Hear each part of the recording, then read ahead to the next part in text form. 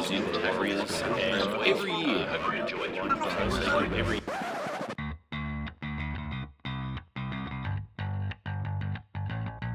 Out Fiddler. Puts on the step, goes right through, puts on the step again. Oh, goes Freddie. That was magnificent stuff. Well, they shall not weary them. Parcel skips away, Parcel's still going. Mullins opens up again. Oh, look at him go. He beats O'Davis on the outside.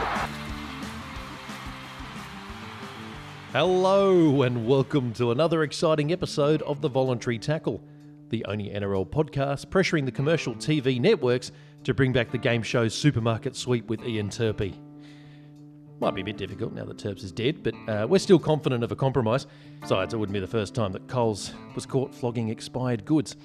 I'm your host, Eamon Brown, and today on the show we'll be discussing all of the action from the Indigenous All-Stars match, where Wayne Bennett will go after leaving Souths in 2021, as well as a preview of how we feel the Eagles and the Eels will fare in 2020. But first, I'm joined on the couch at the Married at First Commitment ceremony by the only Roosters fan brave enough to dress up like a frozen Steggles chicken and dance frenetically through the streets of Redfern. It's, of course, Xander Risotto. Welcome to the show, mate. Good to be here, mate. And can I just say, we're the same age. How is it that I have never heard of supermarket sweeps? But it's just something you can rattle off effortlessly. Well, mate, it basically boils down to the fact that when I was in my youth, I had no life. So I used to run home from school so I could watch all of the really shit game shows, whether or not that was Burjo's catchphrase, Family Feud with Robert Bruff. It could have been The Price is Right with Larry Emder. In fact, I used to hang in... This really is effortless, isn't it? Yeah. Oh, mate, I remember some of those. I'm sure you remember walking past the television when your parents were watching them. But for me, my eyes were glued. In fact, if it ever went across to the other network and someone wanted to put on The Fresh Prince of Bel-Air, I said, fucking turn that back right now, mate. You could foresee the disaster that was going to be After Earth back then, could you? I could, mate. Yeah, I could see the disaster that was going to be Will Smith's dramatic career in movies.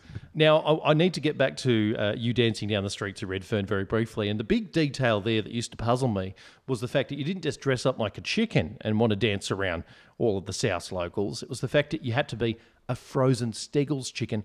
Can you walk the listeners through your logic around that? No, mate, it wasn't a frozen Steggles chicken. It was a rooster's comb. Oh, I see. Yeah. So I got that mixed little, up. It's literally the little, red flappy thing. It confused the shit out of people. People just thought I was a bunch of used tampons. It was just... I heard it enraged the locals. In fact, I heard you got turned into a bunch of chicken drumsticks. Demonstrably false. I don't know how that's supposed to work. Well, mate, it's not a slight on your character. I would have been shitting nuggets, personally. You were just looking for a way to get the shitting nuggets, weren't you? Pretty much, mate. It was a long build, but I got there in the end. Got to build a bit. I'm not a brave Rooster supporter like you are, mate. In fact, the only sort of taunting I'll do is to an 85-year-old around Westfield Bondi Junction. I'll get all up in a grill, start yelling three-peat. To be fair, you're still braver than Gus Worland, who yelled abuse to South fans outside of a limo and drove by. And any time they approached him, he just went back into the car and sped off. Is that right? So was that in Redfern that he did that? Yeah. I remember he was. That sounds pretty brave, to be honest. I mean, without the speeding off part. Yeah, I mean, it's easy to do when you've got security detail, I think. Mate, has he still blocked you for the record? Pretty sure. Yeah, right. We should check on that. No, he didn't block me. He just criticised me. Oh, okay. No, it was Russell Crowe that blocked. That's right. He didn't block me. He just got upset that I didn't support a cause of his. That's right. Which is fine. Yeah. But no, he did. He wasn't as petulant as a Russell Crowe, for example. So he just wanted you as a Twitter associate to agree universally with all of his views. Precisely, and okay. I openly disagreed with one of them, and he was upset about that. He went apeshit. Yeah. Oh, well. I still can't remember exactly what it was, but yeah, it was probably the unlawful hanging of his family or something. He probably wanted you to back that. Speaking of being blocked on Twitter, the Voluntary Tackles Twitter feed got blocked recently, and I only realised because he turned up in a story, and I went to go to his Twitter profile to find out what he'd had to say about it. And that person is Robbie Farah. Did you know Robbie Farah has blocked the Voluntary Tackle? It happened a little while ago, but did we ever get to the bottom of it? I don't understand what it was about. I'm racking my brains, and we're going to rely on our listeners here. If you can remember anything offensive we've said about Robbie Farah, please bring it to our attention, because we'd love to double down, frankly, at this point. But before we get back down into the scrum of the show, Xander, Just a reminder to everyone, you can follow us on the handle @VoluntaryTackle on Twitter, even you, Robbie. You can also get us on Facebook and Instagram. And if you have any questions for us, please shoot them our way on the hashtag AskTVT, and we'll gladly discuss your thoughts on the show, no matter how ridiculous or defamatory. A reminder that we'll also have a special Q&A episode coming your way in the next week or so please watch out for that one. But first up on the show, mate, we need to talk Indigenous All-Stars. It took place on Saturday night. It was an absorbing match. It was the Maori All-Stars who eventually emerged victorious against the Australian Indigenous All-Stars. But before we get into the details, we want to start with the Indigenous war cries, Xander, because for me, this is almost a bigger showpiece than the game itself. Now, the game is amazing. There's been 2 of them so far, and I think they've both been very highly entertaining games. But I'm so drawn to these. I hope I'm even using the right terminology here when I say war cry. I really love them. Is it wrong to weight who did better in the war cry? Because I noticed Paul Vaughton did that and it didn't go over so well. I didn't actually hear Paul Vaughton criticise who did better or worse in the war cry, to be completely honest. I think, to be fair to I was him, watching the Fox coverage. there you go, yeah. So I think this is on the Channel 9 coverage, and I think he wasn't being malicious at all. I'm going to back Was Paul on this. was he criticising individuals or just ranking which war cry was better? I think, no, he wasn't criticising really anyone. He just said, these cultural dances are amazing. And then he turned to Joey and said, which dance did you think was the best? And I think the idea of A, comparing them, and B, calling it a dance seemed to have ruffled a lot of people's feathers. Okay. Which is why I was so petrified about getting the right terminology when I said war cry. Yeah, frankly. I think war cry is the correct one. I do think that anybody who's shocked that Paul Vaughton is a little bit lacking in nuance and sensitivity isn't really familiar with our game. Yeah, that's right. They haven't probably watched him over the years. No. You don't go to Fatty Vaughton for nuance I mean- and really articulate wording. I mean, at least on this occasion, I assume I didn't watch it. He wasn't cross-dressing, right?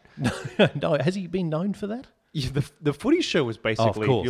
if you look at the old clips from back in the day, it's he's in a dress every other episode. No, you're right about that. I swear, he enjoyed it. I thought you meant his Sure. private life, which I, Look, I can only assume it crossed over into that realm as well, given how often it seemed to occur. allegedly. But we move on, mate. Look, I want to know. Assume. What's the best way to appreciate or judge a war cry? Like I found them quite enthralling. But it's weird for me, being a bit of a student of the history of this game and rugby union. Like it's an interesting contrast for me when you look at the genesis of these being involved in the game. And they were brought in for Australia, South Africa, and New Zealand originally as part of touring sides going to the UK who were looking for some kind of totem of the barbaric cultures of the colonies. Okay, And so I it was- assume South Africa's was just F.W. de Klerk shooting blacks? Well, it was 1910, so he wasn't around. It was basically a bunch of white people pretending to be indigenous and just making shit up about what they thought a war cry might look like for those particular tribes. Wow, sounds like Hollywood in the 60s. It does. I mean, it was actually, I think, the only one that was genuinely researched and consulting local indigenous peoples was the New Zealand one. And even then, they were pretty half-assed about it up until the 1970s. So coming into the future then, and 2020, you must be impressed by what these guys are putting on because they seem very culturally authentic. Well, yeah, that is the difference. This is driven by those groups, right? So it's a real, it just shows, if you pull up a video of like the 1970s haka. Have you ever seen that? No, I haven't. Just for your own reaction. I'm just going to pull that up right now. All right, so let's the do it listeners can live on hear the it. show right now. Okay, so Yeah. Xander's putting a video in front of me. It's got 2 girls and 1 cup. All right, the National Stadium walk. Oh, my lordy.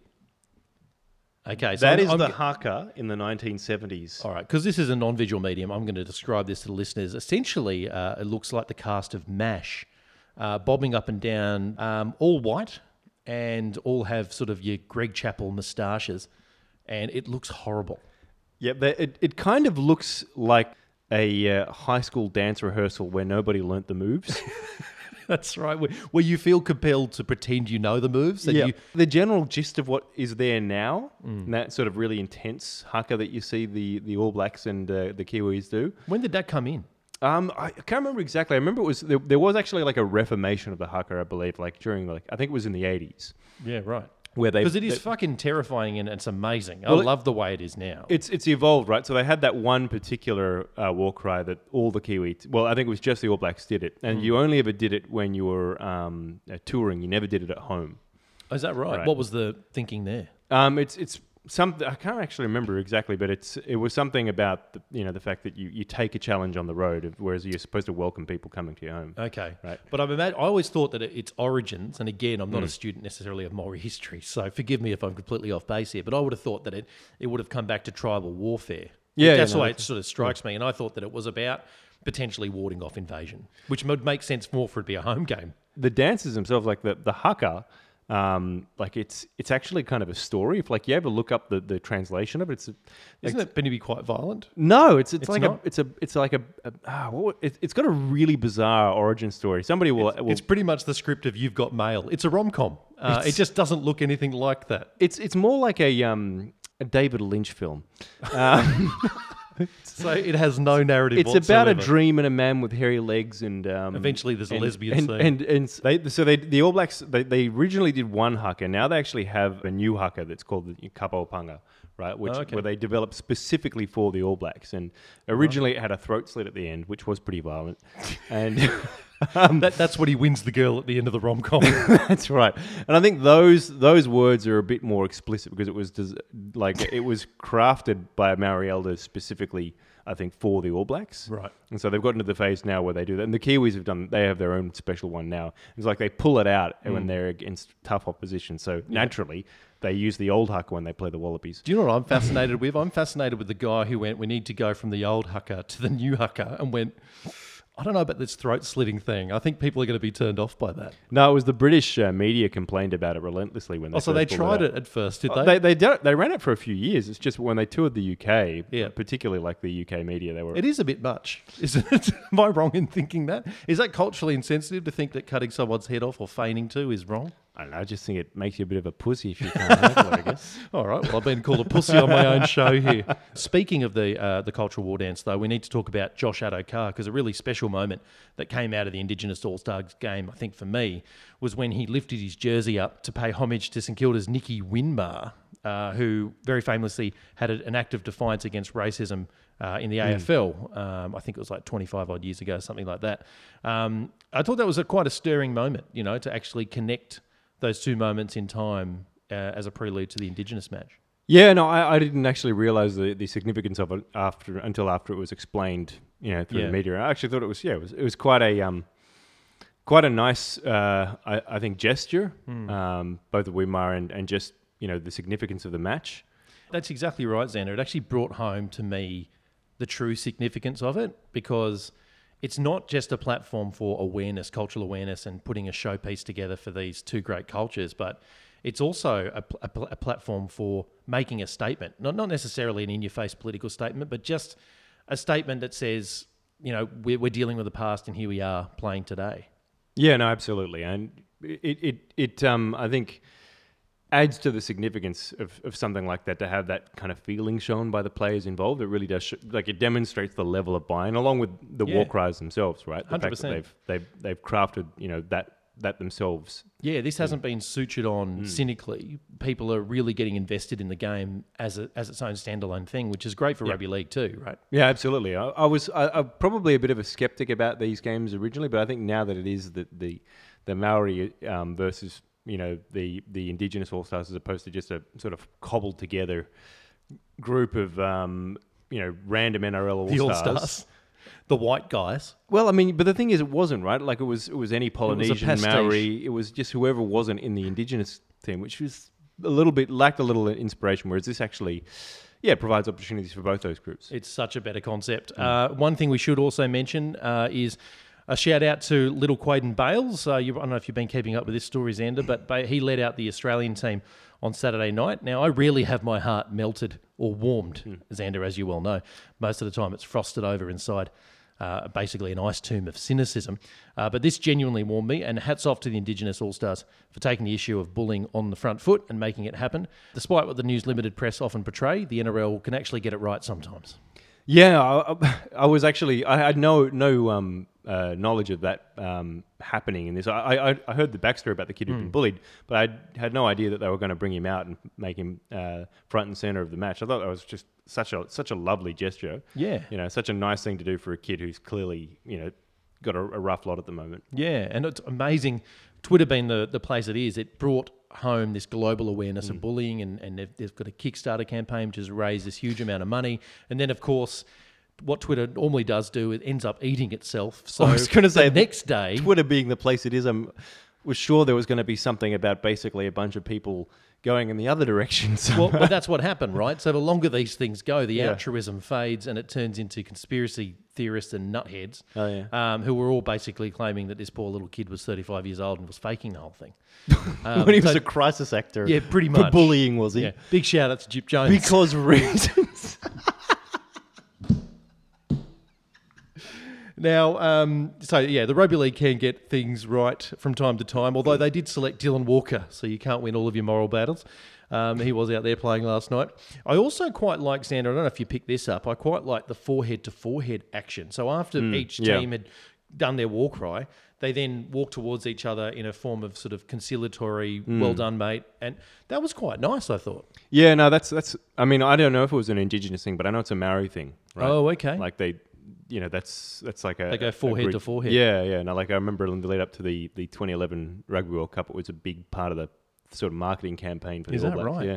Which is one of those things, isn't it? Because at slow motion, it's such a genteel, nice thing to do. But when you do it really fast, you're headbutting someone. You end up Tyson Fury. Yeah. Exactly. In fact, I liked it so much, Xander, that I tried it on the bus the following day on the Sunday, but it didn't work out too well for me, I'm afraid. Little too quickly? Well, the driver almost lost control. You live and you learn. Now, in terms of the match, the big talking point was Latrell Mitchell, and we're going to have to get under the hood of this one. Now, this was obviously going to be a big test for him. The commentators were saying he's going to be short of a gallop because he hasn't been training. For me, he looked a bit short of a gentle stroll, Xander, if I'm going to be frank. But how did you see his performance? A little bit like you and everybody else, frankly. I thought it was an average performance, but I guess it's not to be... that's not really surprising given it's his first hit out at fullback, and that it was in a pretty fast-moving game. But yeah, you kind of give him a pass mark, I'd say. I mean, like he had a couple of good touches, did put in a good kick for a repeat set, but he also kicked out on the full. Struggled to find his feet positioning himself. I thought on kick returns, or a couple he let go. Well, there was one in particular he let go, and they scored. Yep. He let the bomb bounce, which is a cardinal. I'm going to be less charitable, I'm going to be honest. I know he was short of a gallop fitness-wise, but just that, a real lack of involvement, I thought. It wasn't just, I'm learning my positional play. I think he was in second or third gear for me. There was once or twice where he sort of came into the play and he had a few good runs, but it was basically when he was sort of running in at centre. Yeah, I know, right? And all the work sort of getting them out of danger was Addo-Carr and Blake Ferguson, who were immense through the game for them. Yeah, and Alex Johnson also played well. Johnson was good. There, which is interesting because he's the guy who's basically stealing the number one jersey from at South. So it was interesting to have that contrast there side by side. Every time Johnson was running it out, he was making good meterage, whereas Latrell the camera actually had to pan to find him when the ball was rolling around in the end goal. Eventually, he sauntered across and threw a flick pass to nobody. He did. Oh, geez, on the first threw tackle. a few of them, didn't he? So he threw one flick pass that on the first tackle to nobody, and he just out of, I think, second receiver threw a ball straight behind the play.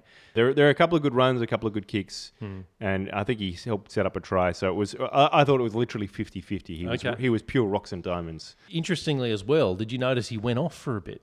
Yeah, well, they had unlimited interchanges, so that's obviously to manage the fitness requirements. But he wasn't moving, Xander. How could he be tired? That's what I don't understand. Well, he had a break from not moving. He sprinted like hell to try and stop that first try from the Maoris. He didn't make it, but, he didn't get there. But we're obviously going to give him more than one game before we fully judge him. But for me, it was what I was expecting. I think I'd probably give him a 2 to 3 out of 10 for that one. Brutal 2 to 3 out of 10. Honestly, I'm genuine there too. Oh, God. That's our opinions, right? But do you think this game would be used by Wayne Bennett as a bit of a road test tool to find out if he really wants Latrell Mitchell playing at fullback? Is it too short a time period to base that performance on? Yeah, it's too unique a circumstance as well, I think, because the kind of, like the style of play, unlimited interchanges as well, it definitely changes the complexion of the match. And clearly the reports coming out today are that Bennett isn't shifting his thinking. He's going to play him at fullback in the Charity Shield match this week. Well, the funny thing about Wayne Bennett is he often portrays a non-shifting thinking until game day.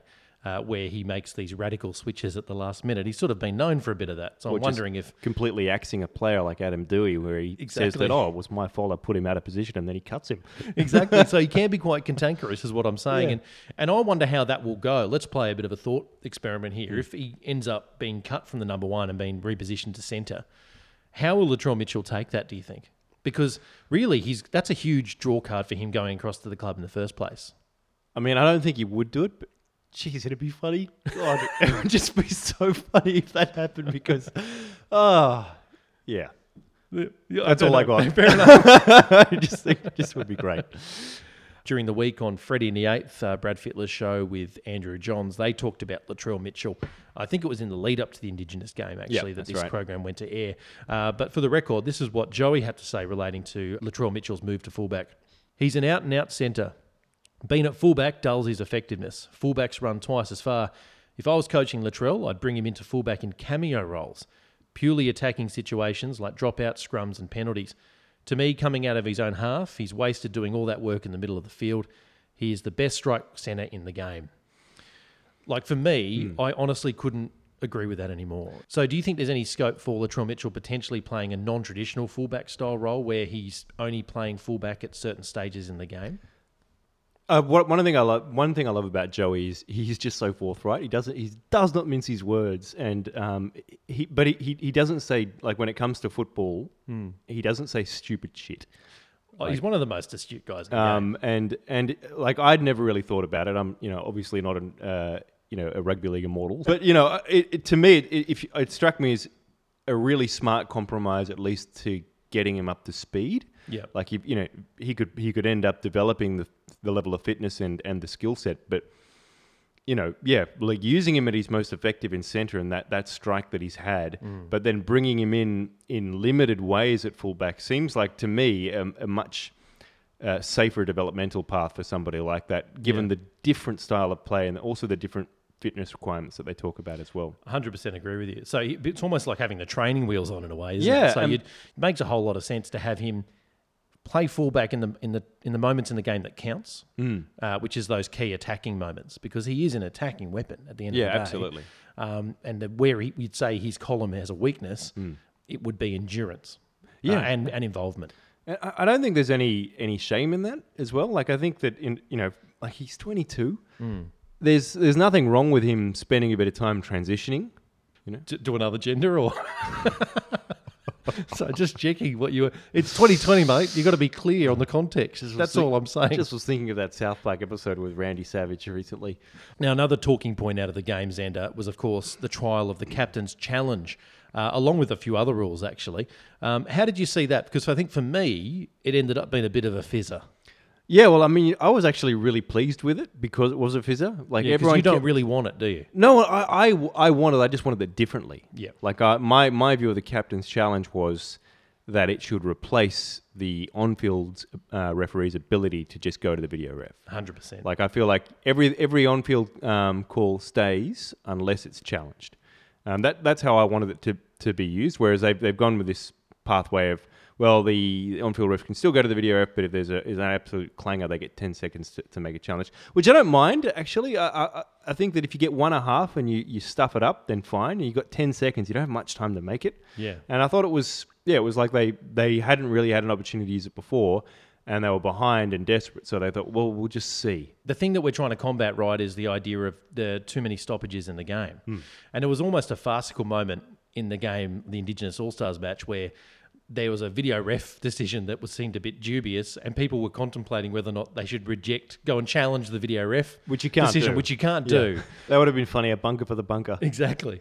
A bunker that has separate camera angles not available to the main bunker. Yeah. But I think that what you're saying actually isn't really so very mainstream in the debate around this, right? Because people are either for it or against it on the basis of it slowing down the game or trying to get a decision right. When there is a happy medium here, where if you actually implement the captain's challenge, under that system you're talking about, where you virtually scrap the video ref, we could actually speed the game up considerably. Yeah, absolutely. I like it for that reason, and because then, if the on-field ref does get it wrong, the use of video ref is so limited that there's less cause for for fans to lose their minds about the video ref stuffing up it as well. And then the discussion becomes more about the captains not choosing to challenge it. And the onus goes on them, and you get less insanity directed toward the officials. And I think that's a net positive for the game. Do you think there would be ever moments, if that system was implemented the way you're talking about it, where something happens and the captain is more than, say, 80 metres away from the action and he's only got 10 seconds? So there'd be someone like busted and broken, like Jake Friend, running on one leg trying to get to the video ref inside the 10 seconds, because that could be quite entertaining in itself. I imagine they'd if they were to go through that system, they'd have to mic up the captain so they could. I don't know if you'd want to mic up Jake Friend. He does talk an awful lot out there on the field. You probably wouldn't hear a thing. Oh, you wouldn't understand a thing either. We also trialled a few more rules out. The 2040 was trialled out during that game as well. Interestingly, Jack Whiten took a poke at it as well. Remember, we've talked about the fact that, it's a great rule in theory, but no one will ever have to do it. Well, they did it in the nines a fair bit, in the World Cup nines anyway. Oh, okay. I didn't see it very much in the... The club nines, no, but the World Cup nines, it was used a few times by the Australians. To great effect, actually. Yeah. But Jack Whiten went for it and he kicked out in the full. He did. He was penalised. But he was pretty close, heavily for actually. He wasn't too far off the mark there. But it just showed you how dire that is. It's an all or nothing play, isn't it? Yeah, but again, I don't mind it. Like, I mean, you're behind. They're generally not going to, like, first couple of tackles in your 20 minutes, they're not going to have their wingers back. If you're an accurate kicker and you need it, like, I mean, it's a good gamble.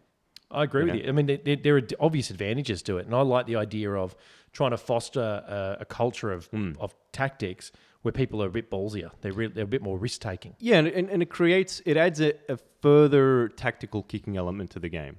Xander, I really love this Indigenous All-Stars concept. In fact, so much so that I have an idea for you.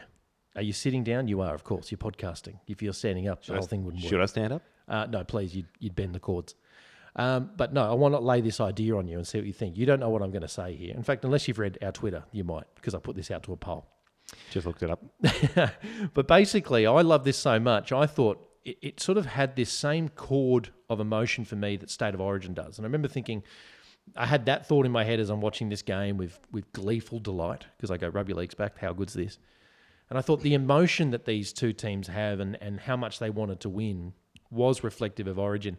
And of course, you are playing for your people, right? Which is kind of what Origin does as well. And I thought maybe this has legs as a potential Origin type concept where... A 3-match series. Yeah, we make a 3-match series, and we also maybe take it on the road because it is such a showpiece. The 2 games that have been carried out so far have been such a great showpiece for the game as well, because both games have been played in a positive, aggressive spirit, and it's what rugby league should be.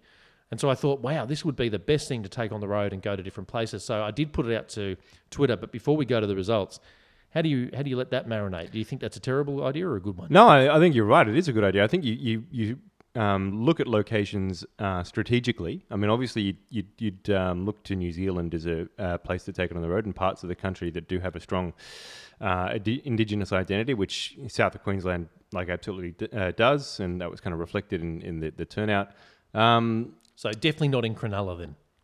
I don't know, actually. They're mad enough about their rugby league, they might still turn up, right? No, they probably turn up, but it's a very white place, is what I'm saying. It's where Anglo met Saxon. Shout out to ScoMo. So you don't think it's such a bad idea then? No, I think it's a good idea. I don't know if you go a full 3-match series or something like that. I mean, I was actually really blown away by the intensity. Like the Maori were there to play, and I was really surprised. The Indigenous All-Stars were as well, but just the ferocity early on. Yeah. I mean... Well, we should talk about individuals here, right, as well, because for me, Zalesniak played out of his skin until he got injured. I mean, and there was a couple of big forwards there a couple I didn't even know that well that played amazingly. How good was Brandon Smith? That guy's a machine. Like, in fact, he's been a machine all the way through his career. Just happens to play behind Cam Smith. Exactly. In fact, I remember when we watched the preliminary final against Melbourne, as a Roosters fan, he frightened the shit out of me. Because every time he got the ball, he looked like he was going to break the line. We held him up by an inch 3 times in that game. I wasn't really afraid of Cameron Smith. I was afraid of Brandon Smith. So, no, he's a gun, and he's going to be a name that we're going to hear a lot more about, I think. He has a very unusual head. I'm going to put that out He does there. a little bit, but... I'm not even value judging it. I'm just saying I've never seen a head like his. It's clearly flexible. He gets through a lot of tackles with it. He's almost like a bobblehead. Or maybe that centre of gravity is a good thing. I'm not sure. So we did put this out to the punters, mate, and we asked, should the Indigenous All-Stars match be made into a best-of-3 series? and played in new locations each year, 79.4% said no. So people are very much against it. But again, I don't know if that's because I've wound in two propositions there. Yeah. Which is the idea of taking it to new locations or a best of three series. I have a sense that people are on board with what you're saying, which is I'm not really sold on the best of three, but I love the idea of taking it around. Yeah, I don't know if the point of the game isn't, the genesis of State of Origin was a big brother, little brother resentment almost, right? Like that Queensland... They've got the chip on their shoulder. Yeah, Queensland was being robbed of their stars and all the rest of it. And so there does sort of engender a level of enmity that helped develop the series and the iconic moments that you kind of see in it. Whereas this clash would not have that. No, and it's not in that spirit where you're really wanting to get one up. It's more about the recognition of the Indigenous stars that have made the game what it is. Yeah, okay. And across both, and I think it is actually quite fair to have it across the Maori and Aboriginal cultures because there are so many stars across both peoples. Yeah. So it feels like it wouldn't be the right spirit almost, but to play maybe one in Australia and one in New Zealand, I feel like would. That's not a bad idea. I hadn't thought about that, actually. Look, we have some comments below this as well. Michael Carbone, big shout out to the Chasing Kangaroos podcast. He said yes to new location each year, no to 3-game series. So that's bang on point what we were talking about there. This is from Media Watch Mario. G'day, Mario. How you going, mate?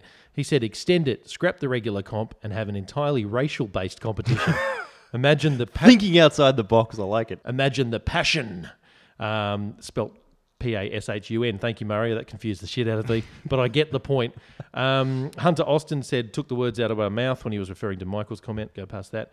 Pablo Bill said, in my opinion, scrap it completely and extend the season for a true home and away. Play each other twice each year. That's sort of against spirit of what I'm saying. Thank you, Pablo Bill. But big shout out. Thanks for getting involved. We're not extending the season. We're going to make it one round each. I actually think it should be shortened. I agree. I think it should be shortened to do more. The real S.J. O'Brien said it should be played in New Zealand next year. So people are sort of loving the idea of the concept by and large, but they're not for the idea of having 3-match series. You saw it at the end of the game too, like they were embracing and hugging each other. The Maori got up. There was plenty of feeling during the game, but as soon as it finished, it dissolved. Whereas you don't see that with like an Origin game. No, there's the resentment remains simmers, for everyone's entire life, basically. And look, just to, again, touch on the idea of potentially evolving the concept, we could potentially make this a real cultural festival, couldn't we? Like, wherever the location is, it might be a good idea to have basically a surrounding festival for both cultures where they come and there's cultural entertainment, there's cultural art, so people can really immerse themselves as a spectator in all of the amazing things that both of these cultures offer at the same time and turn it into a celebratory environment around the game itself. How does something like that sit with you? Yeah, I mean, building on the concept pretty well if you were able to do that. You would have the opportunity to engage with local Indigenous peoples and actually provide like a community-led layer to it that actually would be pretty cool. Yeah, I love it. And even an economic layer, because Indigenous businesses often benefit. get neglected, and that's an obvious incentive where they get a bit of profile at the same time. The event could even culminate, Xander, in the annual Slam the Bigot competition. We could strap Andrew Bolt to a large, flexible piece of vertical timber and then allow James Roberts to put a hit on him from a 100-metre run-in. We could call it the Great Bolt Assault. More after this. Welcome back to the Voluntary Tackle. Well, arguably the nation's most tactical and horny septuagenarian, Wayne Bennett, has revealed he'll be departing his role at South Sydney from 2022, implementing a succession plan that will see the current assistant coach, Jason Demetriou, take over. But given what we know about Benny, namely that he eats, breathes, occasionally does a belated number 2, and coaches, we're asking on the show today, where to next for Wayne Bennett? Because surely, Xander, he's not the man that's going to retire. Do you have a book, like Don't Let the Music Die in You or something like that? I'm not aware of it, but it sounds entirely appropriate because he would never he'd coach until he carked it. Even then, when he did cark it, he would remain alive just enough to manage the maggots that would eat his carcass. Man managing the maggots. I think he probably liked that as a turn of phrase for his coaching strategy. That should be his next book, Man Managing the Maggots. But look, rumours are in overdrive, Xander, that he'll be coaching a second team in Brisbane next year. So this is where we thought we'd pick up the discussion because there's been a lot of murmurs from the News Limited press that there has been an agreement already made that there will be a second team in Brisbane from 2023. It's likely to be the Brisbane Bombers Consortium. That's according to Buzz Rothfield, who's not always a fountain of truth. But, the idea of Wayne Bennett departing his contract, aligning at the same time from a man who never looks like he's ever going to want to retire, it does make you think a little bit, doesn't it? Yeah, it'd be an interesting homecoming if he were to be coaching the second Brisbane side up against Anthony Seibold, who beat him out for the first one.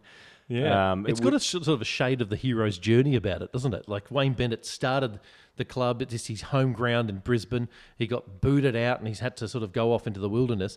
And now he has to come back home again to beat Darth Vader, which we can only assume in this weird metaphor is Anthony Seibold. I was about to say, is it really the hero's? But you actually made a really good case as to how it fits the complete architecture. Or Thank Christ, because I didn't think it was working there for a second. The narrative of a hero's journey, yeah. So he's the Luke Skywalker of the NRL. He started out with a challenge, he succeeded, and then he's had setbacks, and then he's had to come home full circle with his new skill set to solve a problem back at home. Well, clearly the Newcastle Knights chapter was the Empire Strikes Back version, because that's where he got owned. But apart from that, he's been pretty successful. That was definitely the nadir, yeah. Now, I guess on the show it's pertinent for us to ask the question, is Wayne Bennett, if there is a new team in Brisbane, is Wayne Bennett the best candidate, Xander? Because there's already been other murmurs that they're chasing Bellyache for the role. I'd heard that, so that'd be interesting. I mean, if you were after a coach up there, you couldn't do better than Bellamy. Like, frankly, as much as respect as you have to give Bennett, I think at this stage of their careers, Bellamy is just out and out the better coach. Do you think though that it's better for the narrative to have Wayne Bennett go up there, considering he started his career with Brisbane and now he's going to be the inaugural coach of the second Brisbane team to take on the establishment? Oh, I think this stage in Brisbane, given he just left the Broncos, the narrative that the Brisbane fans will want is the coach that is the most successful in recent history, as opposed to I think they're sick of mediocrity up there. Would you call Wayne mediocrity though? I mean, that's a bit mean, I think. Well, he didn't do much with him when he came back, I mean, he did make that grand final, but it's just been... And if it wasn't for one B Hunt. I know. But, ultimately the record books don't remember that, and they've been pretty disappointing since, and it just seems to have been getting worse. Is that because everyone just remembers Ben Hunt's drop ball? They don't remember even the result. They just go, remember that time that guy fucked up a premiership? Yeah, it's still one of my favourite memories of NRL. I actually have it last decade. Every Sunday I play it on loop. Just in my living room. It's amazing. I'm naked. I won't go any further, but it's a great way to spend the Sabbath. Just going to leave that there. Let that hang there. Yeah. Look, it's probably an appropriate time to go out to social because we did put 4 candidates forward and we asked who should be the first coach of the second team in Brisbane. Our candidates were Wayne Bennett, Craig Bellamy, Mal Meninga or Kevin Walters. It was very, very close between Craig Bellamy and Kevin Walters, interestingly. See, Walters, I could see a case being made for, right? All right, paint the case. Because for me, he's an untested quantity at clubland level. I was thinking more from a narrative standpoint, Right. Another one who was... Who was he in the Star Wars franchise? Is he an Ewok? Actually... He looks like one. In your Star Wars analogy, he probably would qualify as, a bit player. Maybe not an Ewok, but maybe, I don't know, maybe he's Han Solo. Like he's competent, but he's not the guy with the lightsaber that does the deeds. He's Chewbacca's illegitimate son. Or one of the guys that got shot with a blaster in the first movie. You know what the best part about this is? I've never even watched Star Wars, so I don't like it. It shows. Yeah, exactly. I don't know who everyone is. I just know I know Yoda. At this point, it's not worth liking.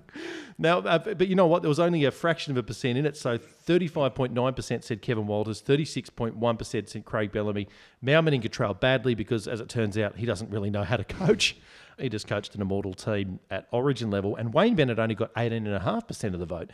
So that actually, you're well supported in your view there that it's not about the narrative. They just want the person they think is going to win. And I think, I don't know, I kind of feel like Brisbane are done with Bennett. In a certain sense, like the public at least. I mean, maybe the administration not so much because you've got, all these other power brokers. I thought they'd still love him, because he's won so many premierships for them. I don't know. Even among my mates who follow the Broncos, they don't want him. They want Bellamy. Is this just abject ageism at play here, or No, it's simply a reflection of the hunger in Brisbane for somebody who'll bloody win something finally. I mean, and it gets to a certain point where you just get sick of losing. Yeah. We have some comments below the poll as well, mate, we should mention as well.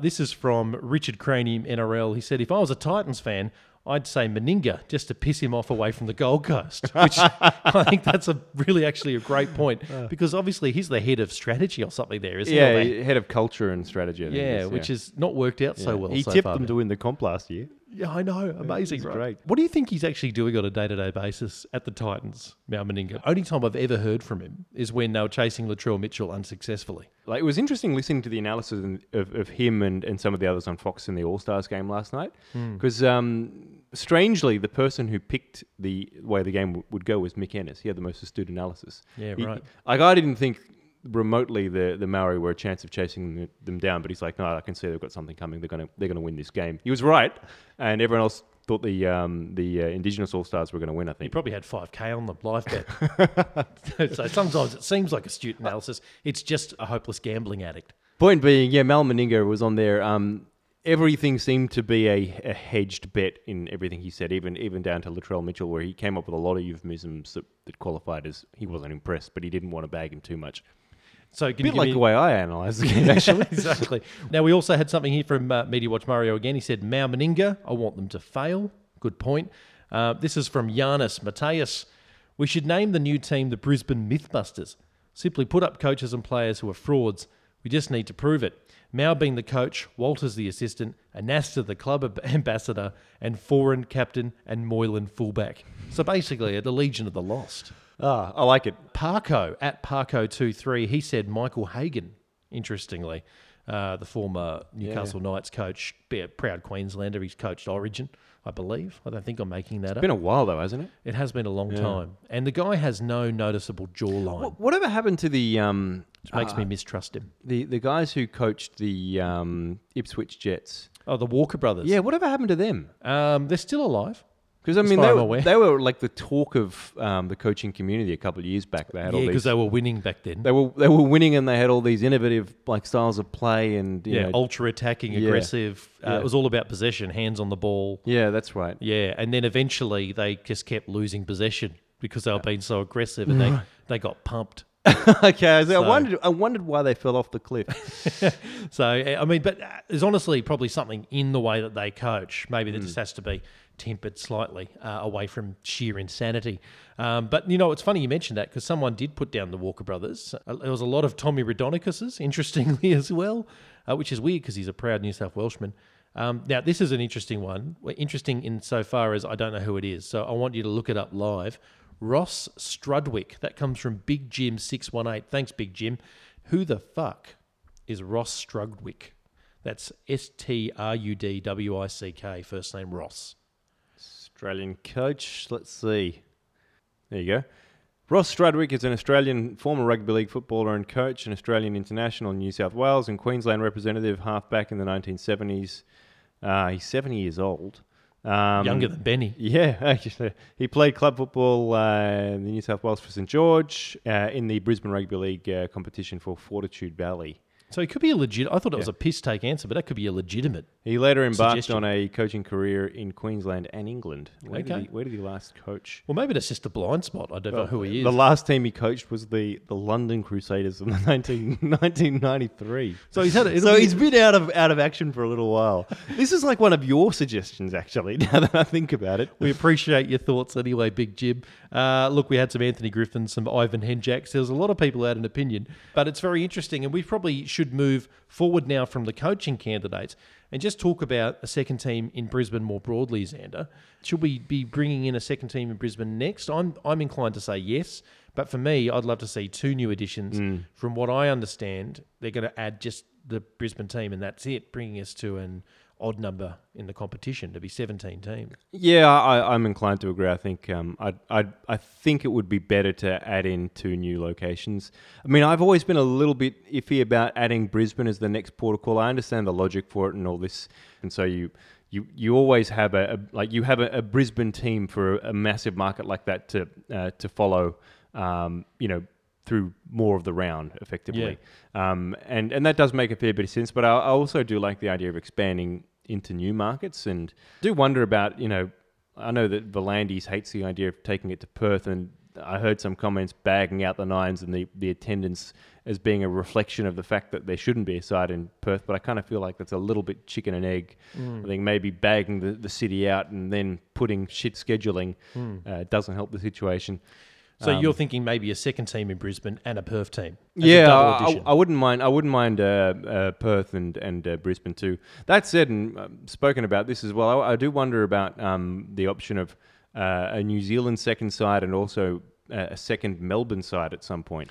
Well, we'll discuss that, I think, in another show, Xander. I'd never heard of the concept of another Melbourne team, but you were actually talking to me before the show and you were half pie selling me on it. So we'll have to talk about that again and give it its dues in its own segment.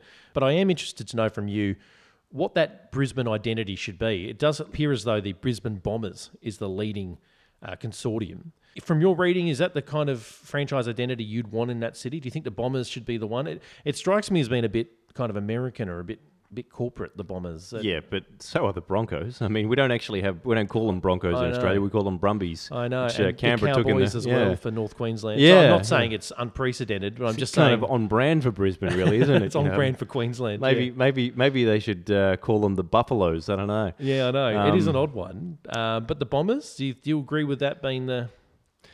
what would you have instead? The Bastards. The Brisbane Bastards. On brand. I don't know. Sorry. Just something starting with B. I don't know, to be honest. It's a weird one. And I've asked friends of mine from Brisbane this like a number of times, if you were to... Because, I mean, with Sydney and Melbourne and... other cities, there are clear demographic dividing geographical lines in a lot of cities. And Sydney, there's about 5 of them. Yeah, they're really entrenched, clear ones. Yeah, whereas for Brisbane, I don't actually understand it, from an identity standpoint. People kind of tell me there isn't. Yeah. So I wonder, how do you craft that identity? Isn't the idea that it would potentially have to sort of sway well south of the city itself? Because I've heard the argument that, we could maybe punt the Titans and this team could actually incorporate that region as well. So they take the sort of whole of the southeast state, south of Brisbane. That would give it more of an identity shift, I'm sure. Yeah, maybe, but is it still Brisbane? Yeah. I mean, more I wonder, South Queensland, isn't it? Do you go down the soccer route and call them Brisbane City and make them the elites? No, I hate that stuff. I don't get that, One's United and one's the city. Yeah, although I'm not really a fan of Sydney Roosters, actually. I prefer we go back to the Eastern Suburbs Roosters as well. Yeah, I've bit pushed ambiguous. That, but we're apparently never going to do that. Although I did hear Nick Politis talk about it on Roosters radio podcast. I heard that one. Yeah, and he was talking about the fact if they ever changed it, they go to Bondi. It would be the Bondi Roosters because of brand recognition. That's much worse. I have more of a problem with that than staying Sydney. I would definitely stay Sydney over just Bondi Roosters. I don't know why. I mean, you could just say Eastern. Take me back to the sweet life. You could say if we were that from the start, but I mean it feels trite to do it now. Like Collingwood's what I think 4 blocks of a suburb. It's tiny. But it, has that massive history and brand recognition, for example, in the AFL. Bondi would feel like another one of those marketing gimmicks, and we don't need to do it. On the Brisbane front, how are the old Brisbane Leprechauns doing? Because they're meant to be 3 distinct franchises, right? You actually taught me about one of them. So you've got the Brisbane Brothers, the Brisbane Bombers, and the Brisbane Leprechauns. Big shout out to the Leprechauns. Please get in touch with the Voluntary Tackle. We'd like to hear more about you and why the fuck you think a leprechaun should be the mascot for the Brisbane South. I totally forgot that we spoke about that. Yeah, that is great though. Such an unusual angle to take on it. As we said quite rightly, more the Brisbane Peter Dinklages, I think, would probably be more contemporary. I've just tried to look it up again, and the first thing that's come up on Google is Leprechaun Plumbing, Brisbane. Okay, so it's no longer a thing. So I'll take back that shout out, because you're obviously not going to get in touch with the show because you don't exist anymore. And I'll just say this, for good reason, because it was a silly idea. But the Brisbane Brothers seem to have a lot more merit. You said that was more of a grassroots approach to having another team in Brisbane rather than the Bombers as a bit more corporate. Do you have any decided opinions on that? Would you rather see the Bombers or the Brothers? I mean, after we discussed that last time, I did look into it, and a few people kind of corrected me on. They said it was a sort of a groundswell, like a organising group that wasn't actually a firm bid Right. So it was something else. It's going to be just the Bombers then. Yeah. We'll wrap up this conversation with this question. If you were to start the team, which players would you recruit to start the side? If you needed to have a competitive Brisbane Bombers team in 2023, who would you choose to lead the side? I'm going to put the first one out there. Cameron Smith's swan song. Be like 55 by that point. He'd be 40-odd, wouldn't he? I know that's pushing it, but maybe for 1 year, just to be the sort of Cooper Cronk role where he barely touches it, but he's there as a mentor more than anything else. I'd absolutely. I mean, I'd bring him in maybe as part of the coaching staff. I'd pick a guy like Brandon Smith if I could. That's a good one, yeah. Like straight out of the Storm setup. I'd probably take a bit from the Storm setup because they are all Brisbane juniors, right? Yeah, that's right. I'd be keen to. You just rape and pillage the Melbourne Storm, would you? Yeah, and you'd even take their coach, Bellamy. Absolutely. Yeah, fantastic. What would the Melbourne Storm be left with? You know what? I somehow see them still kicking ass, and just because they've got such a good development system, like they probably just have a bunch of no names, and they'd just be awesome. It's like how Pappenhausen came out of nowhere. They're like, oh yeah, they've lost Slater, and they throw him in, and he's just amazing. Yeah, it just becomes Pappenhausen versus the rest.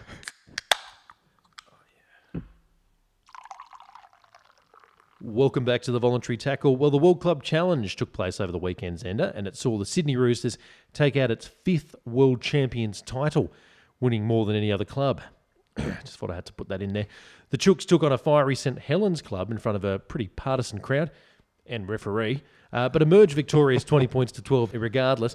But how did you see the game, mate? Did you obviously got up at the crack of dawn to watch it like I did? How was the fucking referee? Jesus Christ! I mean, he was scared of the crowd. You know that. It was funny. Like he was 12. He was whistle. He did look 12, but he had the voice of a Guy Ritchie villain. Like it was really funny because he did look like he was 12 years old, but you just heard this sort of hoarse. Like Cockney British accent, sounded like Jason Daniel. Whenever Daniel Tupou got the ball, I could listen to that impression all day. But it was weird. Like you heard him, I'm like, fuck, he doesn't sound like he looks. Anyway, he was pretty whistle happy there, wasn't he? I thought like he penalised. He called a lot of silly penalties. I thought, but there were a number of just ridiculous calls against us. He penalised Hargraves for pushing off a tackler. Yeah, I know. I'm just, what the fuck are you doing? I think they just looked at Hargraves and went, I think I should penalise him. He has that head. It was the fourth tackle, though. We were in attack. He was being crowded, so he got rid of one of the St Helens players, and he penalised the Roosters and gave St Helens the ball. And you're just like, what are you thinking? No, I genuinely think he was intimidated by the crowd. But this is part of the contest in itself, isn't it? I mean, another actor in this whole thing is the England environment, it's the English crowd, it's the fact it's so cold. Until you start scoring, in which case they're not worth much. The score probably belied the game a little bit. That was a close contest, the St Helens Roosters game. And one thing about that team is they had this giant pack of forwards. We'll talk about one in particular who's coming to the Bulldogs next year who had a great Luke game. Thompson. Yeah, he had an amazing game. But, they were basically trying to rough us up for about 20 minutes of each half. Thankfully, they weren't particularly fit. So they did kind of tire out a little bit. And we actually got them in the back end in both of those halves. It was interesting, actually. I was watching it. I don't know if I texted you, but I was worried in the first 20 minutes. I kind of thought, geez, we look a little lethargic, and they were all over us.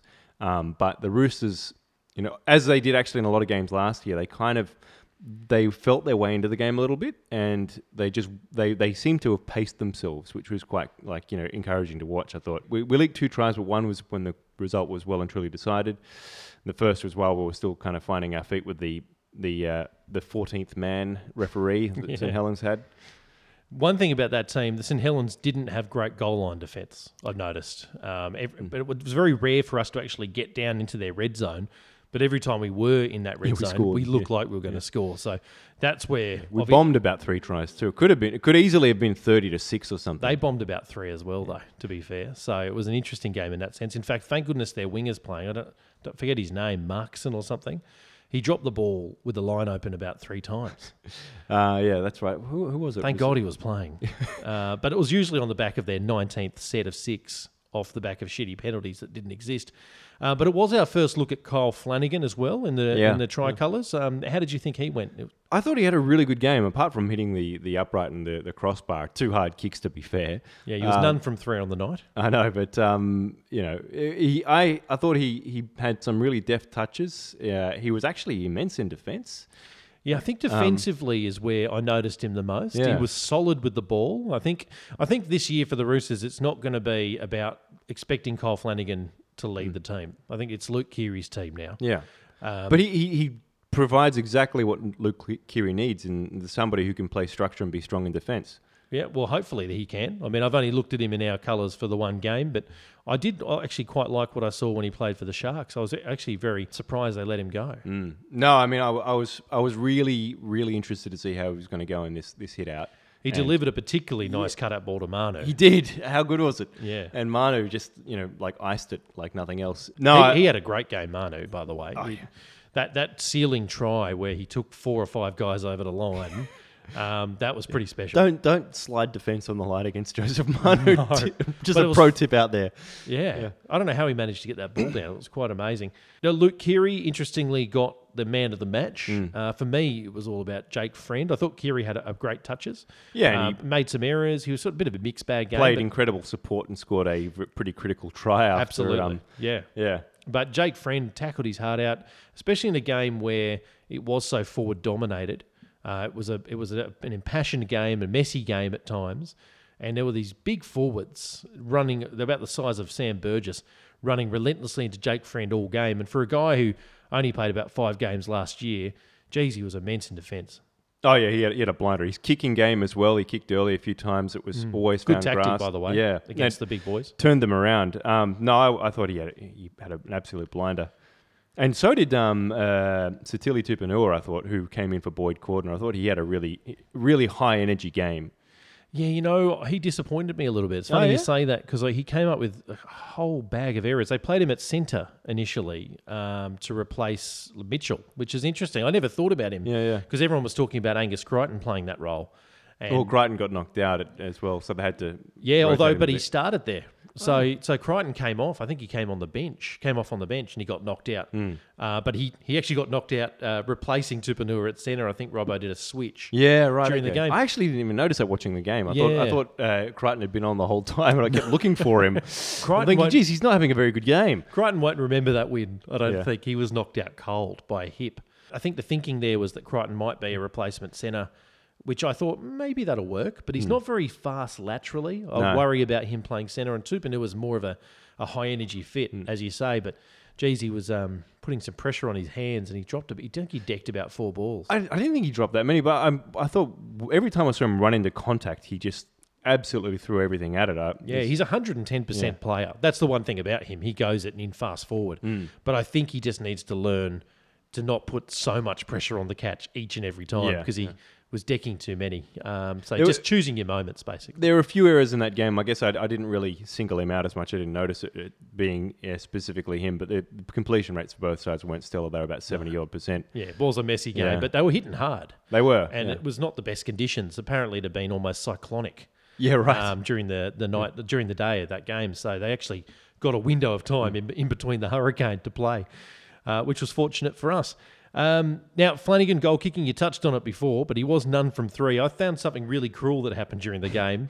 They were all from the sideline, right? Yeah, As you mentioned, he hit the timber twice. Yeah. Really tough kicks, tough conditions. They finally scored underneath the sticks, and they let Tikiaho kick the ball. Like, give him that kick for confidence. He's on the field. He's finally got an easy one, and they take it off him. Yeah, it was pretty funny. They just like, Kyle, next week, you're going to let TKO handle it. Has he still got the Sharks monkey on his shoulder? Because probably remember Sharks last year broke all records for missing conversions, and they had about 5 goal kickers. Yeah. Flanagan was one of the guys missing.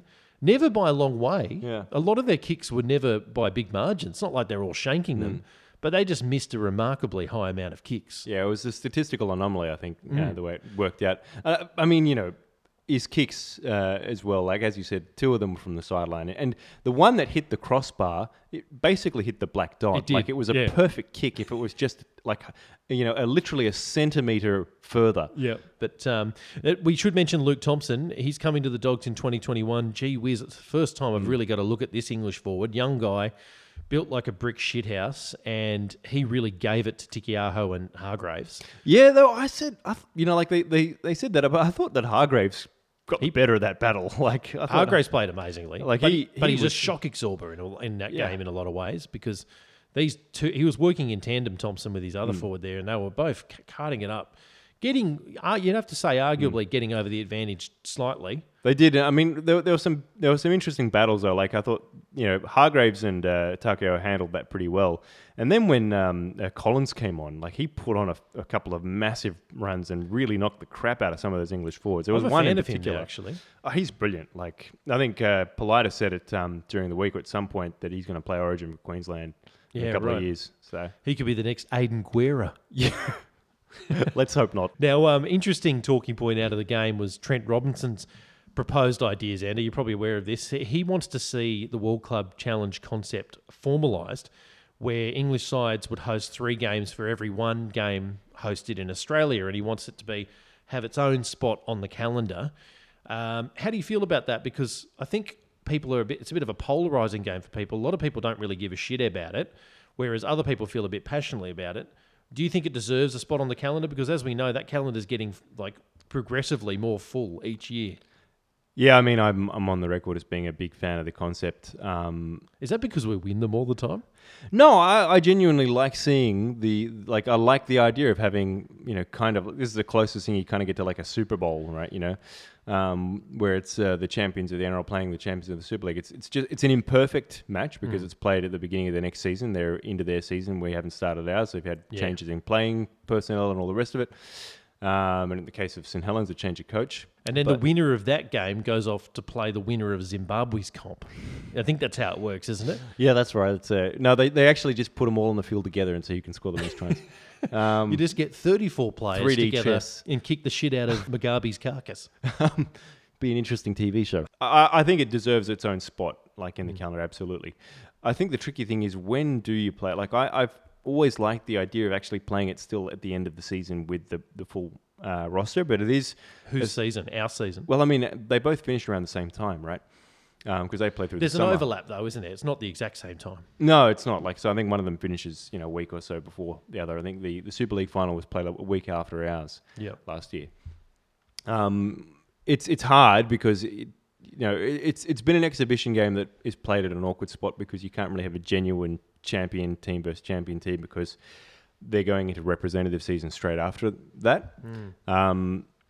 So where do you put it? How do you solve it? It's Do you play it on Boxing Day? It's a hard one, right? I mean, there's almost a case to be made for putting it like a month after the NRL grand final, so maybe 3 weeks after theirs. Yeah, see, So it's hard. It's hard because I see the problem with that being that people will go, well, I don't want you to get injured before you play for Australia. Yeah. And if people see playing for Australia as one of the highest mantles, will they want to potentially preserve their body? Yeah, it's same with England. Maybe this is the problem. Maybe this is why people lack the investment in Yeah. it, because they can't find a proper spot on the calendar to house it. It's a wicked problem. Well, mate, we did put this one out to Twitter and we asked, should there be more investment on behalf of the NRL and the English Super League to help promote the World Club Challenge? 52% said yes, while 48% said no. So people are pretty divided even there. It just shows you how split people are on it. Yeah, it's difficult. Maybe it's one of those things where you almost need like a separate concept for a World Club Championship that takes place every few years, almost like a Club World Cup, and you have it as a knockout competition, which they kind of tried with the expanded format. And it didn't work too well. That sort of, exactly, that brought up memories of the time they had 3 randomly picked teams play each other, even teams that didn't make the 8 that's were right. playing in it, which was very odd. From 2014 to 2017, I think it was. Did they do that more than 1 year? Yeah, they did it 3 years in a row. The Roosters played in all of them. We never lost a game. But I think St George fared badly because I think they weren't dominant at the time and they were chosen a few times. I think they were almost chosen on the basis of the fact that they had maybe more marketability as a club in England, and it was about exposure. It was an opt-in thing too, right? Like it was something that, you know, they invited clubs that did have those strong like foundations, but they'd have to, you know, actually actively go for it. You had to RSVP. Yeah, something like that. But the NRL clubs, like this, it was a bit embarrassing. They really thumped the English opposition. Well, we have a few comments beneath the poll we should read out. This from Jeff Smith. He said, it's on the other side of the world. No need to promote it here unless it's played here. So there's a very parochial point of view. The point would be to promote it and take turns, says Rooster. Samuel Bayless says the NRL should make an effort to get it played over here more, so we're getting a bit of a common theme. This I thought was a particularly poignant point. This is from Cruzy at A Cruzy. Said, it's a crock of shit. Welcome back to the show. Well, something new's happening. It's Xander's Newsflash. Now, I've just signalled to Xander to do some kind of music, and I've just figured out that that's a ridiculous thing to have assumed that Xander should do. Didn't have it on the phone ready to play. He just shrugged his shoulders and said, you dickhead. I was thinking to myself, I thought I prepared for the show, but did I actually have to like put some music together for this? I'll tell you what, I'll put some music on now, see if we fuck that up.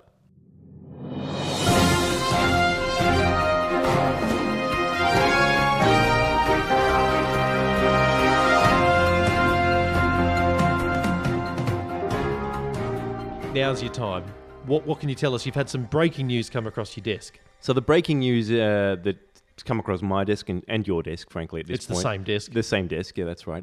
More a glass table, really. But anyway, so the news is apparently everybody's contracted to play with the Sydney Roosters. There is so much news at the moment about everyone being linked to our club, but what's the latest? So the latest, over the weekend, it was a busy weekend for the Roosters. Apparently we're on the verge of signing Israel Folau, Adi Savia from the All Blacks, and potentially David Warner.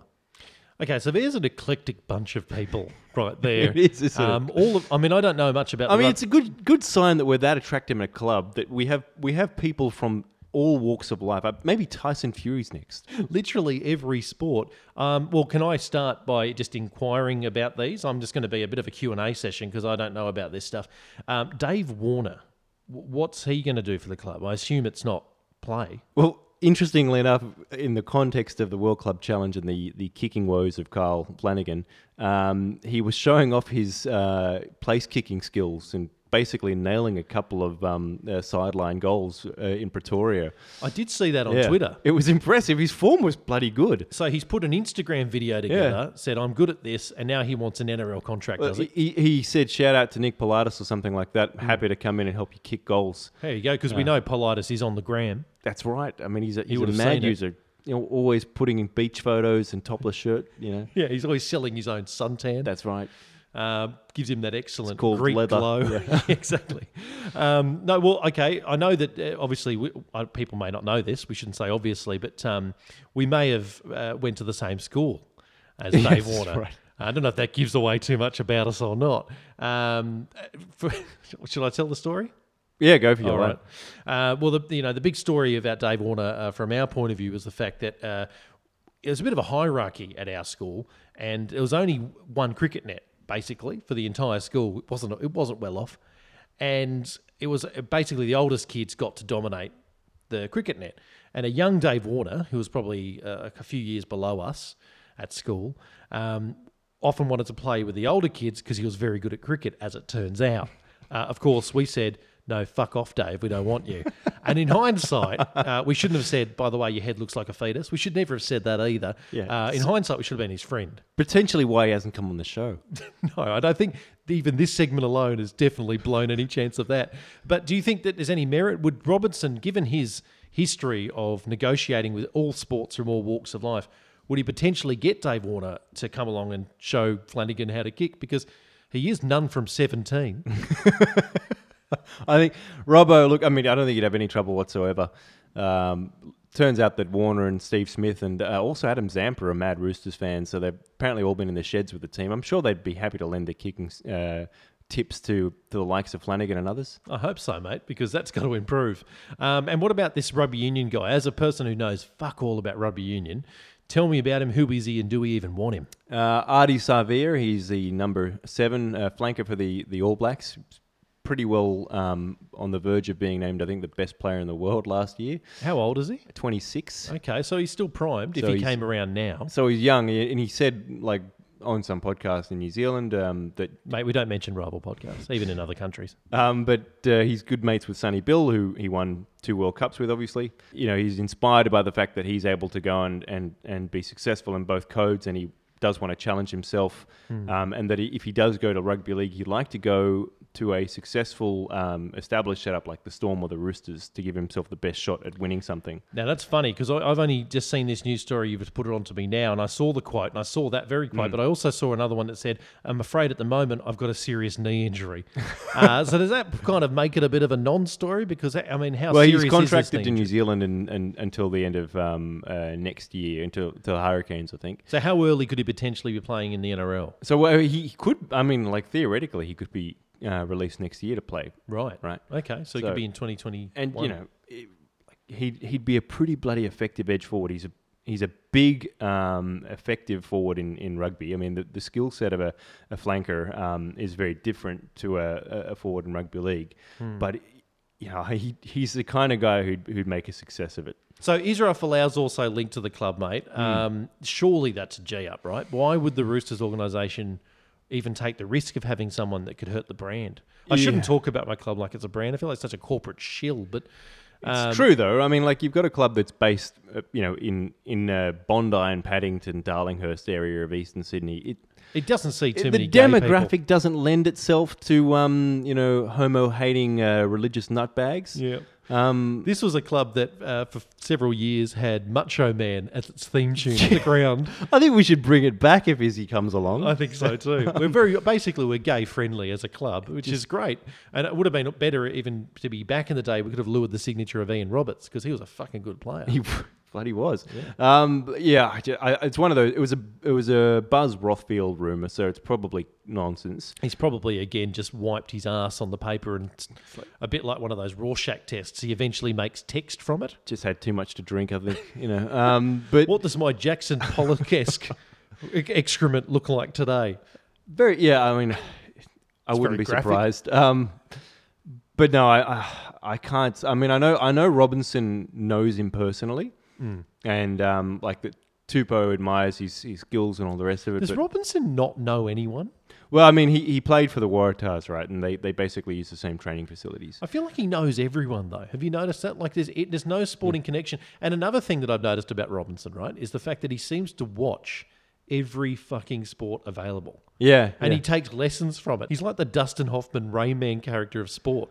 Like, he's absorbing them all like a savant and then pushing it into one neat algorithm. Well, I mean, you know, to be fair, it's not an uncommon thing, right? Like, you hear about it all the time. Like, Bellamy spent a ton of time with the All Blacks and, you know, went over to the States to watch, you know, American football pros at it. And Robinson, it seems to be... Paul McGregor's hanging out with the national curling team of Canada. The successful ones do it. I do feel like some of the less successful coaches probably think it's a waste of time. They Yeah. probably go, I'll stick to rugby league. Yeah, I know. And Well, I see the merit in both, but I feel like you can potentially stretch your resources a bit thin by Going to chasing the FC merits of every Barcelona. sport. Yeah, exactly. Although he's big on it, and you can't argue. he's with won the 2 results. premierships in a row. Exactly. I The mean, results speak for themselves. So it's not hurting us. We'll put it that way. But you know, I think you look at it holistically. You're obviously not going to a place like Barcelona to learn how to pass. No. You're looking about the organizational. You're going there to structures. throw a tomato at someone. You know, but there are big successful organizations have structures and I think cultural approaches to maintaining excellence that you can absolutely take lessons from. So you think Israel Folau, is there a legitimate chance he'll end up at Bondi? I don't think so. I don't see he's not needed. We're not in need of an effective winger right now. Or fullback for that matter. Okay, well, that would actually put him in the frame, wouldn't it? Because he hasn't been effective for years. I think if there's anything we should do with Israel Folau, it should be one of these contra deals, right? Where we go, all right, we'll let you play for the club, Israel, but you have to stand on 2 or 3 of the floats at the Sydney Mardi Gras. And if you're willing to do that, then you can come and play wing. I think you should give him his own float at the Mardi Gras, actually. I'm sure you'll have a float. You'll have one of those satirical floats where everyone's dressed up like Israel Folau, which would be awkward if they're white men, because then it'd be blackface. Well, it's the time of the show where we start reviewing teams, Xander, and as we make our way up the ladder, which is the 2019 ladder that we're making our way up, we're actually starting to get into some serious heavyweights for the competition, aren't we? Yeah, I think now it's getting a bit interesting. So we're going to start with the Parramatta Eels, who had a pretty successful season last year, it has to be said. They've been, if you're going to take their last 5 years, the Parramatta Eels have been a bit of a wayward disappointing team. Well, they've been very good and then missing the 8, very good missing the 8. They'll have to buck the trend because they were quite good last year, but I get a sense they will. They haven't really lost anyone who's going to be a major dent to their campaign. You've lost the likes of Tim Manor, Matt McKilrick, Josh Hoffman. I mean, these aren't the guys that you're going to really cry about after leaving the club. Tim Manor was a great clubman, but he was at the end of his tether. But the gains are probably where the real story is for the Parramatta Eels in 2020, and especially up front. You've got Ryan Madison from the Tigers, and you've also got Regan Campbell-Gillard from the Panthers. That's some serious sting up front from a team that already did well last year. Yeah, no, I agree. Actually, I think they've done pretty well in the off season with their buys, and they were an interesting side to watch in 2019 because they were unstoppable at Parramatta Stadium. Like they could not at Wankfest Stadium. I hear it's called now. Wankfest. Everyone loves Bankwest Stadium. Wankfest. Okay, good. I was like, what? Why? Not my joke, by the way. I've stolen that shamelessly from somewhere. But they were absolute flat track bullies there, beating pretty all comers, right? Yeah. But they just couldn't travel, and I think that they kind of lacked the ability to play to different conditions, even different times of day. Like, because they had a lot of day games. Yeah. And they could like throw the ball around a fair bit, and they weren't necessarily the best at sort of grinding a side out. But with a guy like like a guy like Brian Madison coming into the side, that I think that'll change. I think that's a very accurate analysis, actually. They were a team that if they got the upper hand on you, they would go to town and jump up and down on your jugular. They'd notched up some big scores last year. But as you said, they're one of those teams as well, high skill team. Might have lacked a bit of punch in the forwards, and those teams love day football. They love dry weather football. But when it came to the big games where they had to get into the grind, they didn't really have that. This is where Madison and Regan Campbell-Gillard can really come into the picture, right? Yeah, absolutely. I mean, I'm more excited to see how Madison goes. I mean, Campbell-Gillard, I'm going to be interested to see how he goes because he had a rough a poor last couple of years with the Panthers. Yeah. But by his own admission, he reckons he got too comfortable and he needed to go somewhere else to freshen things up. So if he gets his origin form back, because we know how good he can be. Yeah, I mean, it makes for an interesting prospect for Para. And as you said, he was a bit of a hipster trapped in Penrith, which might have been a bit of a culture clash as well. Yeah, although I don't know how moving to Parramatta solves that. Hey, mate, it's becoming its own coffee mecca. Gentrifying, yeah. That's right. It's the geographical centre of Sydney, mate. That's true, and there are plenty They'll of tell you that yourself. Plenty of those boutique barbershops are opening up there, I see, as well. Suits his moustache. But look, this is actually one seriously scary spine as well. When you look at Clint Gutherson, Dylan Brown, Mitchell Moses, and Reid Mahoney. I don't know if you've had a good look at this Reid Mahoney kid, but no, not really. He set the field alight last year in certain games. He's got a really high skill level. He's linked really well with Mitchell Moses. And when it comes to Dylan Brown, I don't even think we've seen the best of him yet. Like, he is, for me, out of anyone in this team, he's the one that I would single out to be the biggest X factor, because I think he's got a bar that he can aspire to that's higher than the rest of these guys. I think you're going to see Mitchell Moses finally polish his game a little bit more. He's always been a talented kid. He's had a bit of problems mentally with fitting into the team environment at times in his career. He's found himself on the wrong end of arguments with his own teammates, for example, because he's super competitive and gone about that the wrong way. If anyone wants to look back on a few choice games, they can probably see the words that he's mouthing to his players when they don't play the ball quick enough. I won't say it here on the podcast because it is quite colourful. But I think with him getting a little bit more mature, Clint Gutherson I've always been a fan of. I think he's a really good fullback.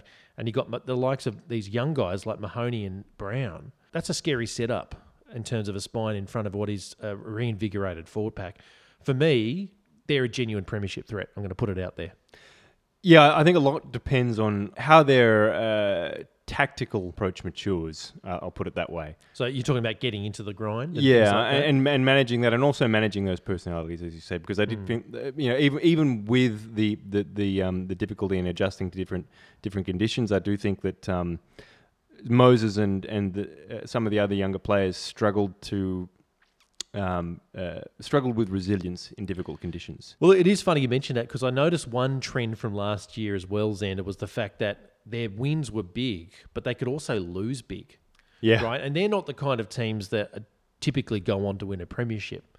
You know, it lacked a certain level of consistency. So if there needs to be one transition from last year to this year, it's been able to level out those performances and making sure that they're always putting in a fairly consistent level each from week to week. And I think last year Parramatta suffered from not being able to do that. In fact, it was typified in the final series. It was. They It was hammered the first Brisbane week. Broncos, and then they got hammered by Melbourne the next week. It was the weirdest, I think, like, couple of finals performances. They just looked like they could beat anybody when they were playing Brisbane. It was just, mind you, I mean, they were playing Darius Boyd.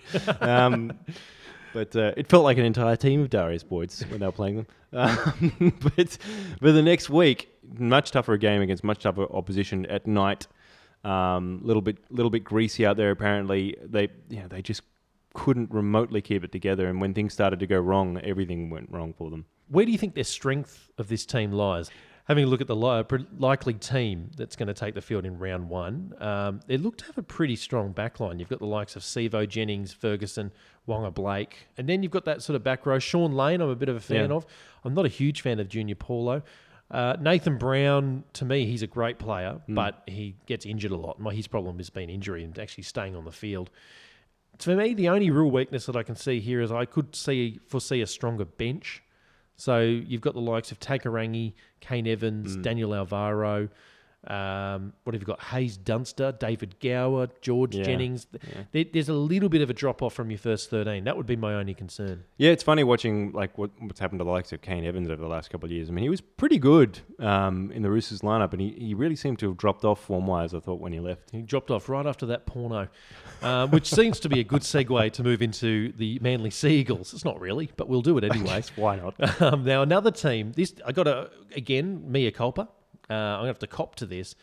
Last year, I was pretty vocal about the fact that I thought that the Manly Sea Eagles in 2019 would be ordinary. In fact, I put them forward as a potential wooden spoon candidate. I was severely wrong about that. They really shocked me last year. They played some brilliant football. They performed. There were some guys I didn't recognise, to be fair to me, who ended up having great seasons. The likes of Ruben Garrick, the likes of Brad Parker, who I knew, but I didn't know him to be very good. In fact, I knew him very well as a bad player. But he ended up having a great season, believe it or not. So you got all these sort of lesser lights that really lifted. And, of course, at the top, the cream and the crop of that team are the likes of Cherry Evans and the Trebojevic brothers, who are world-class players. Des Hasler, coming back to the fold, really lifted them last year. And for me, not a lot of churn. I see them being similarly as successful as last year. Yeah, it's hard to disagree with that. Looking through their gains and losses, it's pretty much they've kept the exact same group more or less. Who did they lose? They lost. Well, Coruscant's gone, but they've replaced him with Danny Levi. Yeah, so that's the major change in the number 9 jersey. Levi coming from Newcastle. I think he left the club in not so good terms because he couldn't get a run, which is interesting because it wasn't as though there was hookers necessarily smashing down the door in front of him. I think they've got that. Who's that guy? Mason Leno, I think, is probably taking his spot. He's a fair player. But I actually think Levi would be a good acquisition for them. Yeah, Levi was I think actually makes their spine a bit stronger this year. So it'll be interesting to see how that pans out. And I think, with Hasler back at the helm and, a year under his belt there again, he'll have got the team really playing the way he wants. I kind of wondered how it was going to go. I thought it was going to be a bit of a mess last year. But Walker and Cherry Evans actually have really, really come into their own. I always thought Cherry Evans was never going to play as well again since losing his partnership with Kieran Foran. But they've actually got something quite effective at the moment. See, my big question mark here that I'm not a big fan of, it's not just because I don't like him as a person, but Dylan Walker, for me, he's never been a number 6. I think he's a centre. And when he's in that 6 jersey, I think he's actually a hindrance to the attacking flow, particularly when Manly are trying to score in that 20-metre zone. He's an instinctive player. I'd actually like to see someone like Cade Cust in that number 6 jersey and put Dylan Walker either into centre or either would do. But like definitely not in the 6 jersey is what I'm saying. Yeah, no, I take your point. I hadn't actually thought of that alternative at number 6, I've got to admit. But you've also got Lachlan Croker. They've got a few alternatives for that 6 jersey. None necessarily beating down the door, I'll put it that way. But I do think there's a huge amount of potential in Cade Cust. I do think he's a genuine rugby league player. He probably strikes you as maybe more of a hooker. Yeah. But with Danny Levi there, who's a natural hooker, maybe it sort of begs the question that he should move into the number 6 and Dylan Danny Walker... Levi. Oh, okay. Yeah, and Dylan Walker can emigrate. To another country. Just somewhere else. That's just my take. What are your thoughts on that? Yeah, absolutely. Lock him up. No. And look, they have a great forward pack. I mean, I love Martin Tapau. He's a fantastic Joel Thompson, player. very effective. Yeah, although not down a hill slope, apparently. Did you hear about that? No. He had a horrible accident where he rolled down a hill and hurt his neck. It's actually an amazing effort for him to be back playing because he was stretched off in a helicopter not long ago. Try not to roll down hills. Yeah, and apparently he's off the drink now. So okay, well, that's more to the story. Yeah, it wasn't just randomly on the weekend goes rolling down hills. I don't know. Just for laughs. I don't know the full circumstances of why that happened. Wasn't skiing. He was just rolling down a hill. Anyway. I think Joel's story is he tripped and lost his balance and rolled down a hill. But you do. Don't know if exactly that's what happened or not. But it's great to see him back because I'm a big fan of Joel Thompson as a player, actually. I've had him in previous Origin squads. That's how well-respected I think he is. Now, looking at this interchange bench, I've got to say, apart from Cust, I don't really know many of these guys, so apologies, Manly fans who are probably going, you fuckwits, how can you not know them? But Sean Kepi, Teofofa Sipley, and Jack Guzwiski. Yeah, no idea. I'm probably pronouncing them all horribly, but I don't know them. So maybe they'll do what they did in 2019, where I ripped on their backline going, I think this is the worst back five I've ever seen, outside of Tom, and they absolutely carved up. So hopefully that for Manly fans, that'll be the case for their bench. And even looking at the others, you've got Albert Hopewade, another Hopewade coming through. Geez, it's probably the 13th one. Oh, well, didn't he have like 13 kids? I think he's had, you got a factor of 5. Did you carry the 3? Because I think he has far more 164, sorry. We probably Productive should man. have a look at their losses as well. So Manly are losing Kane Elgee, who's retired due to lack of confidence, from what I could tell. He just goes, I'm not into the game anymore. He wasn't very old. Trent Hodkinson, who was a great player, but he was on one leg for many years and still played well, with one leg. Lloyd Perrott, unsigned, so he's Sam Perrott's lesser-known brother. And Coruscant, who did lose... he lost the dressing room at Manly, from what I understand. Everyone sort of lost a bit of confidence with him. So he's moved off to the Panthers. So in terms of losses, you wouldn't say there's anything too devastating there. No, not really. Like I said, when I looked at their gains and losses, it basically felt like they more or less kept the entire squad intact. Maybe depth will be an issue this year. Depth was a bit of an issue for Manly last year as well, when they lost the likes of Tom, and you had Brendan Elliott coming in, who did a fair job, but I don't know if you're going to win a comp with Brendan Elliott, no disrespect. With a fair job. Yeah. But look, we'll put both of these teams out to Twitter to see how their prospects are this year. Starting with the Parramatta Eels, 55.1% of the people said they'd make the finals, 12.5% said they'd be premiership winners, almost 24% said they'd miss the finals, and just under 9% said they'd be wooden spooners. So, that's a fair percentage of people thinking they might win the comp. 12.5. Yeah, I mean, I still have them bottom half of the 8. I reckon maybe given the gains that they've got, I'd say maybe around 6th. Well, that's a good segue, mate, because we're going to bring up our ladders that we put together about 6 weeks ago, which are horribly outdated because I think we put them up without thinking. Without thinking and without actually looking at who was going where. I had the Eels finishing 2nd this year. I've got them well entrenched in that top 4 because I really think they're a genuine premiership threat. Now, Xander, you had the Eels at 5th. Are you still happy with that? Yeah, so there you go. I was saying bottom half of the 8 around 6th. Yeah. So, yeah. Your opinions are consistent. There you go. Your on this cognitive one abilities, occasion. Yeah, they check out. You're consistent. I like it. Yeah. You're the Bernie Sanders of NRL analysis. Well done, mate. You've been saying the same thing. Saying the same thing since the 1970s. That's right. And you're also a rabid socialist. And I love that about you. Now, there are a few comments beneath the Eels prospects this year as well. This comes from Sandy Hunter, who is a massive Eels fan for the record. She said, I'd love to say premiership winners, But as an Eels supporter for 45 years, I can't say so. So I'll just say that they'll make the finals, then hopefully I'll be proven wrong and they'll go even further. I hope they do for your sake, Sandy. Well, I hope you're at least grand finalists because obviously we want three-peat. Early Chirp, good name. He said it would be 12 zip at home, minor premiers, week 3 finals loss. So he got very granular with his projections. And this go is back from, to that one at the end of the year. Yeah, that's right. Mayan Radisson, the very obvious satire account from Ryan Madison, he says in all in caps, "Give us the fucking trophy now if I were you." So he's just yelling at us there. But I think he's just a passionate Eels supporter, Xander. And the last one we'll go with is Woody and Slugs do Rugby League podcast. They said that they've had a great off-season. They've had some key signings and they're a massive chance this year. They're actually a really good potty, so get involved if you haven't listened to them before. Now we're going to move across to the Manly Seagulls. We put that out, the same question out to Twitter. 57.2% Xander said they'd make the finals. 27.6% said they'd miss the finals, while 9.9% said wooden spooners, and only 5.3% were willing to say they'd be premiership winners. So a few less people saying that they were going to have a successful year this year, but pretty close to the Eels, actually. So I think all parties think both clubs are going to have a successful year. They're both going to be in contention. It'll be both sides actually strike me as the kind that could play off out of the top 4 even, at this stage. Interestingly, you had them coming in 4th, Manly. So you've got Manly 4th and Eels in 6th. And I obviously had the Eels coming 2nd, but in terms of the Manly Seagulls, I have them running 4th. So we both think they're well entrenched. They're going to be right in this, up to their necks. Up to their necks. That was a Daily Cherry Evans joke, wasn't it? A few comments under this poll as well, Xander. Salty Walrus said, "I reckon they'll play Souths in the GF," which I don't think can be right because that means we're not in it. Yeah, that's definitely not happening. In fact, someone's replied to him. This is what I love about Twitter. This comes from Footy Fiend.